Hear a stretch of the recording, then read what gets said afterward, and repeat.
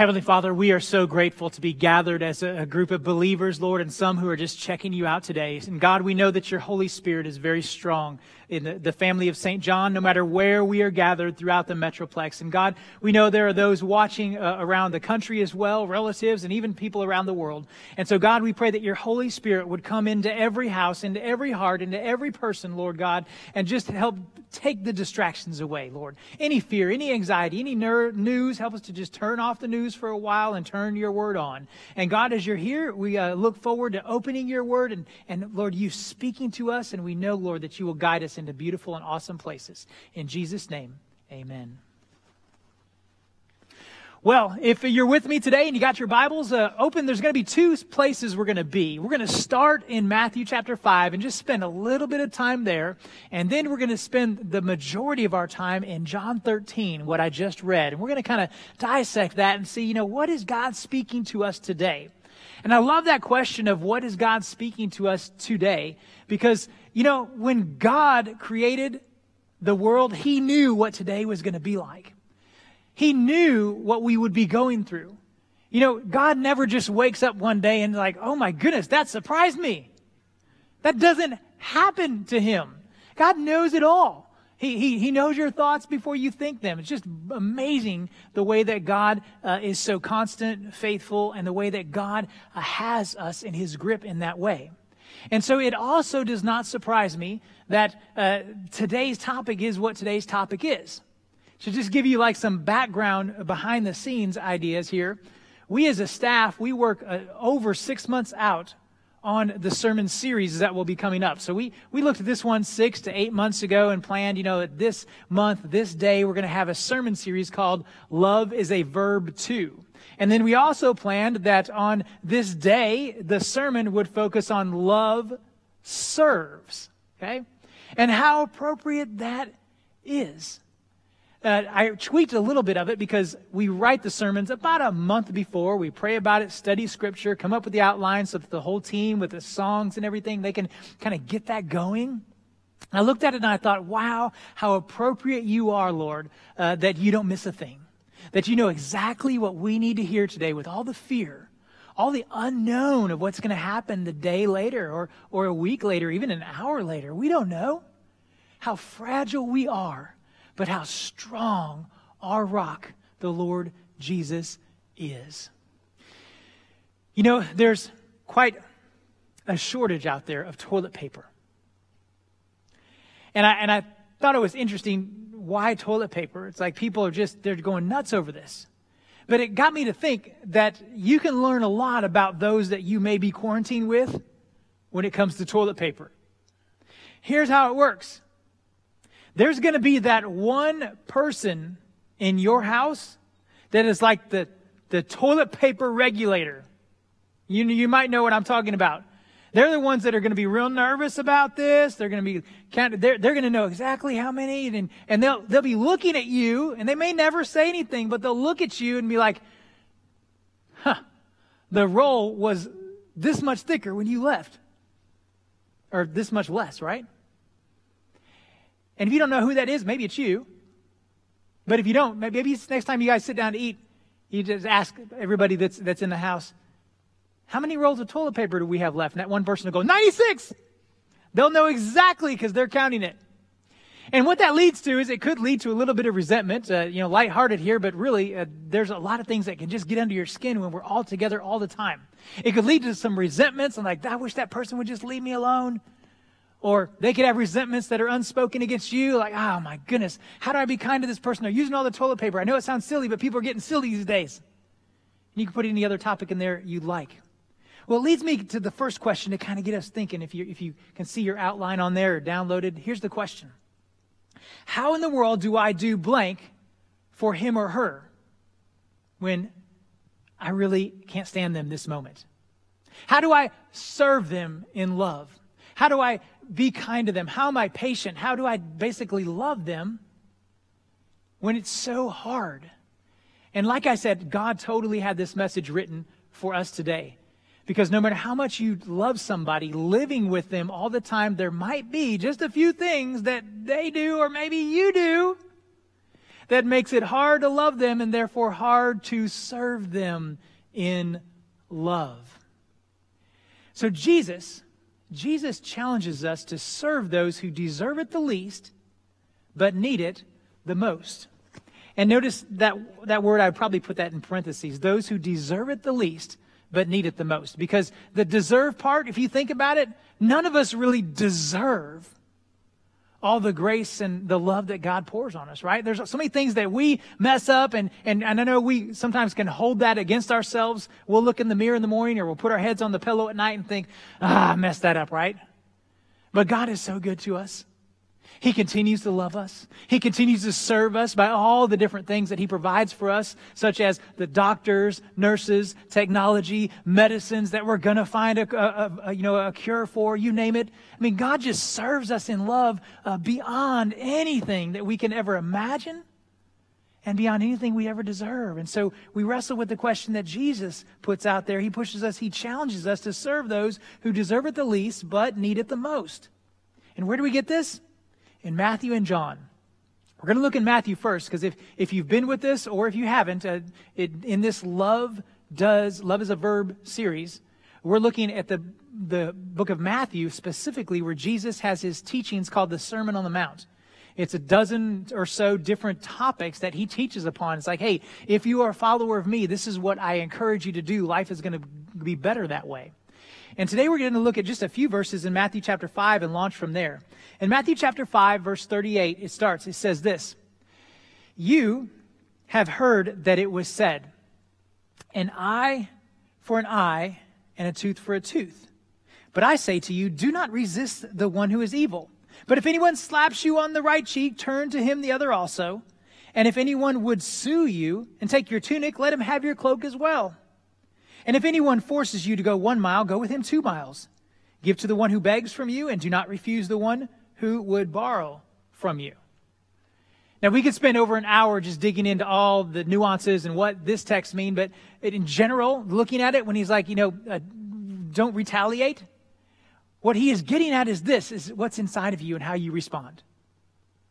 When people push your buttons, when people make you want to retaliate, however that is, Jesus says the turn the other cheek idea. It's not the idea that you let people walk all over you, but what it does is it says, how can I love this person back? How can I see what they're doing, yet not allow it to control my response, right? Instead of jumping up and doing whatever they have done to you, you can back up and say, okay, Lord, let me respond well in this. Let me lovingly serve. And you're probably thinking, well, okay, how did Jesus do this? He's going to show us how this is possible in John 13.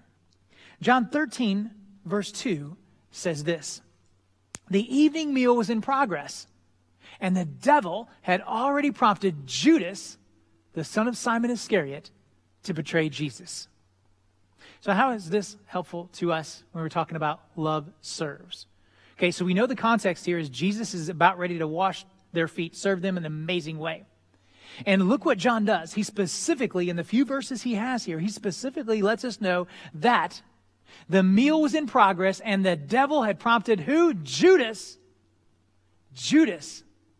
to betray Jesus.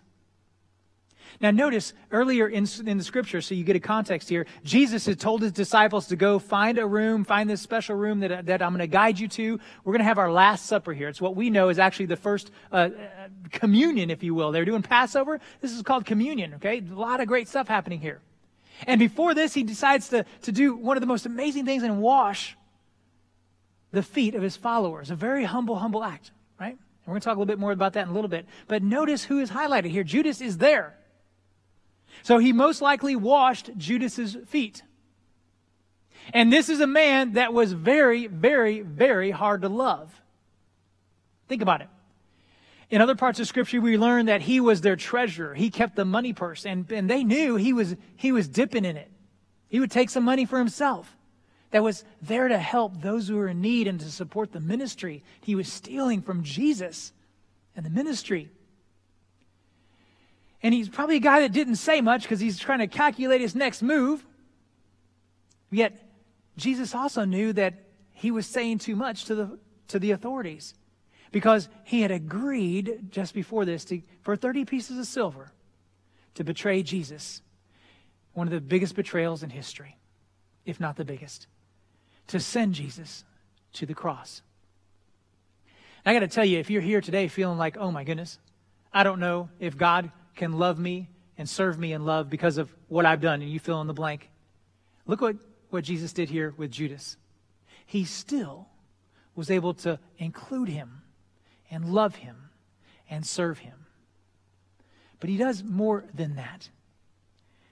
Jesus served by showing the full extent of his love. He served by showing the full extent. Not just, well, I love you, but let me show you how fully I love you. And here's where it starts. We're going to go back to verse 1. And verse 1 says this. It was just before the Passover festival, and Jesus knew that the hour had come for him to leave the world and to go to the Father. And having loved his own who were with him in the world, he loved them to the end. And what did he do? How did he love them to the end? Listen to what it says in verses 4 through 5. It says, he got up from the meal, took off his outer clothing, wrapped a towel around his waist, and after that he poured water into a basin and began to wash his disciples' feet, drying them with the towel that was wrapped around him. So some of us would say, well, that's pretty cool. He's washing his feet. And you might be thinking, okay, Pastor, how in the world could you use this text? Because we're supposed to stay 6 feet away from everybody. I'm not washing anybody's feet right now. And even if we were able to get hugging distance close, I'm not washing their feet. In fact, some of you online are probably browsing away or looking away from the browser and looking down at those next to you. You're like, those are some nasty socks. Someone needs to cover them dogs. Get some socks on. That's nasty, right?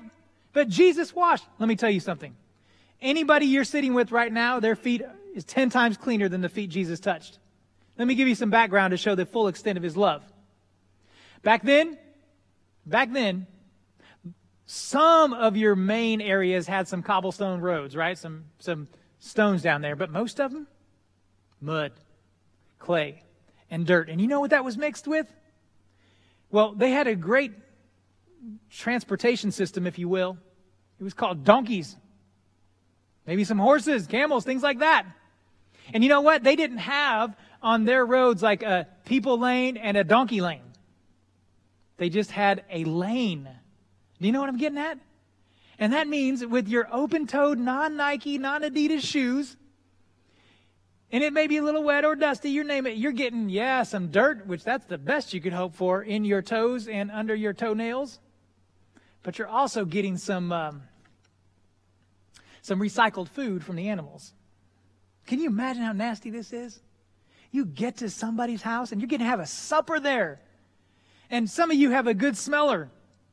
And I'm telling you, unless your nose was stuffed up from allergies, I bet it was putrid until somebody washed their feet. And you know who's supposed to wash the feet? The lowest of low, the lowest servant of the lowest servants in that house.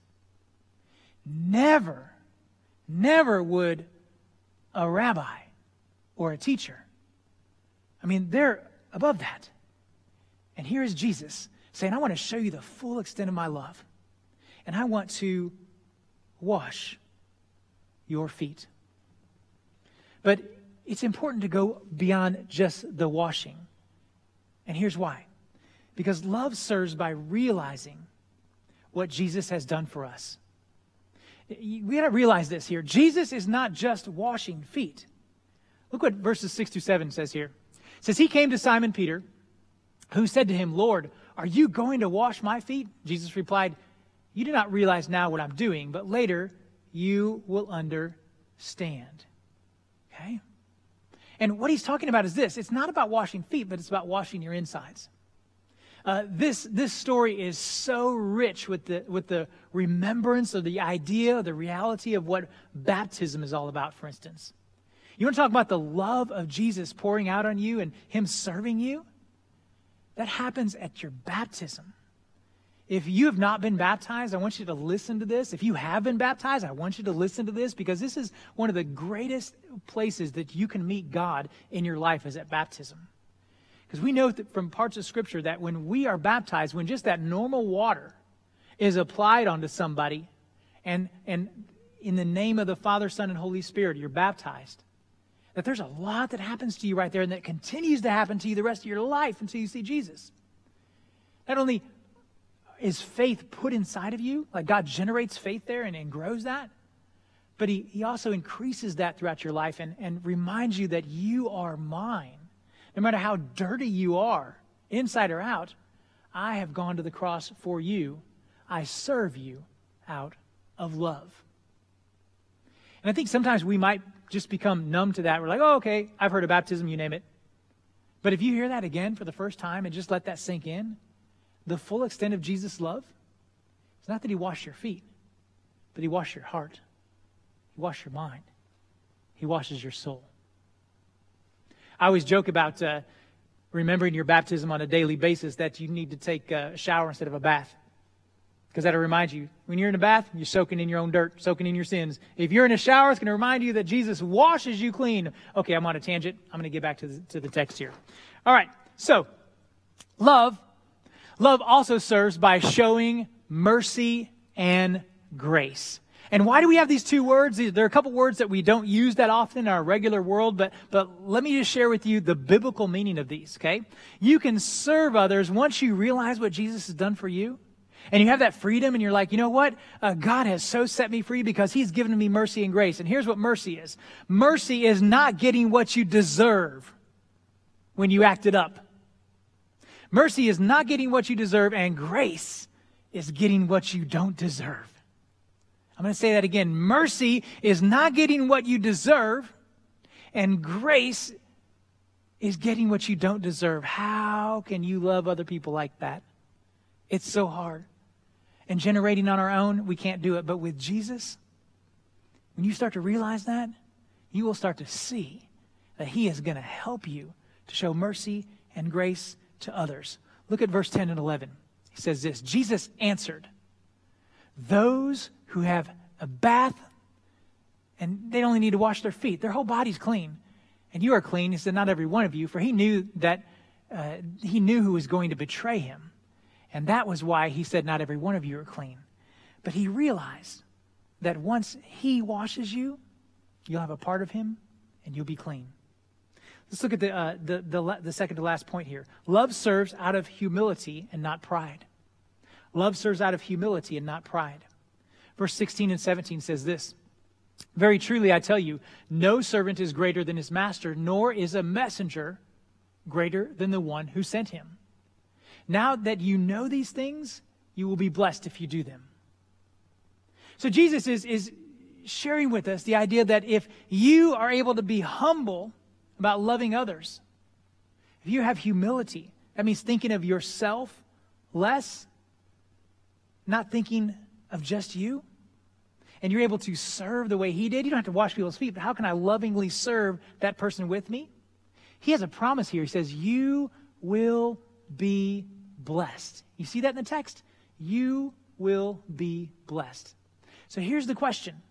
Who is that God's putting on your heart, that quote-unquote undeserving one in your world whom you can serve? You know, God has given us a whole new context these days because your influence up front with people is limited. And God may be calling you to, first of all, serve those in your household differently. Look at him with the lens of Jesus. How can I serve them with love regardless of what they're doing? I know I can serve them with love. But here's another amazing opportunity we're getting. And I've seen the ministry totally just morph this week. From the staff, the elders, the board at St. John, how we love on others is digitally, on the phone, text, you name it. It's really different. But I got to tell you, I'm experiencing, and I think those who are being loved, they're experiencing a different type of connection, and it's good. Because we have that time to just make them our priority. It's not like all these other people around. You can talk and say, okay, you know, what's on your heart? How can I help you? You can reach out with that text. And God may have somebody on your heart in that way. Maybe it's a brother or sister you haven't talked to in 7 to 10 years. Or mom and dad, they weren't the best mom and dad, but this might be an opportunity God is using to say, you know what? I'm going to call my mom. I'm going to call my dad. How are you doing? Are you okay? Is there anything I can send to you from Amazon? How can I love on you and lovingly serve you? If you want to be a part of that here at St. John as we kind of do ministry a different way, I told you about the website. I'm going to take you back there again. Our website has very simple and easy ways for you to find what you need to connect with Jesus, connect with others, love others, and change the world. You go to the front page. You'll have opportunities if you want to get connected by, first of all, being served. Let's say you have a need and you're like, hey, I need help. You can click on that. Or if you're on the other side and you say, you know what, I have time, I have space, I want to help others. Click on that. And we'll get back with you. The emails go to me and different staff members, and we'll get back to you, and we can help connect you to help or be helped. And there's another place on there where you can actually be prayed for. We have a team of our prayer warriors that are normally up here. They are ready on the phone to pray with you over the phone. A lot of different opportunities to connect with us there on our St. John page. So I encourage you this week, if you find that person, you're like, man, they are rubbing me wrong. First of all, remember, if you spot it, you got it. You're probably doing the same thing. And remember, you know what? I cannot do this on my own. But Jesus, his example and his continued love, and as I receive it, will help me to love people by serving them. Amen.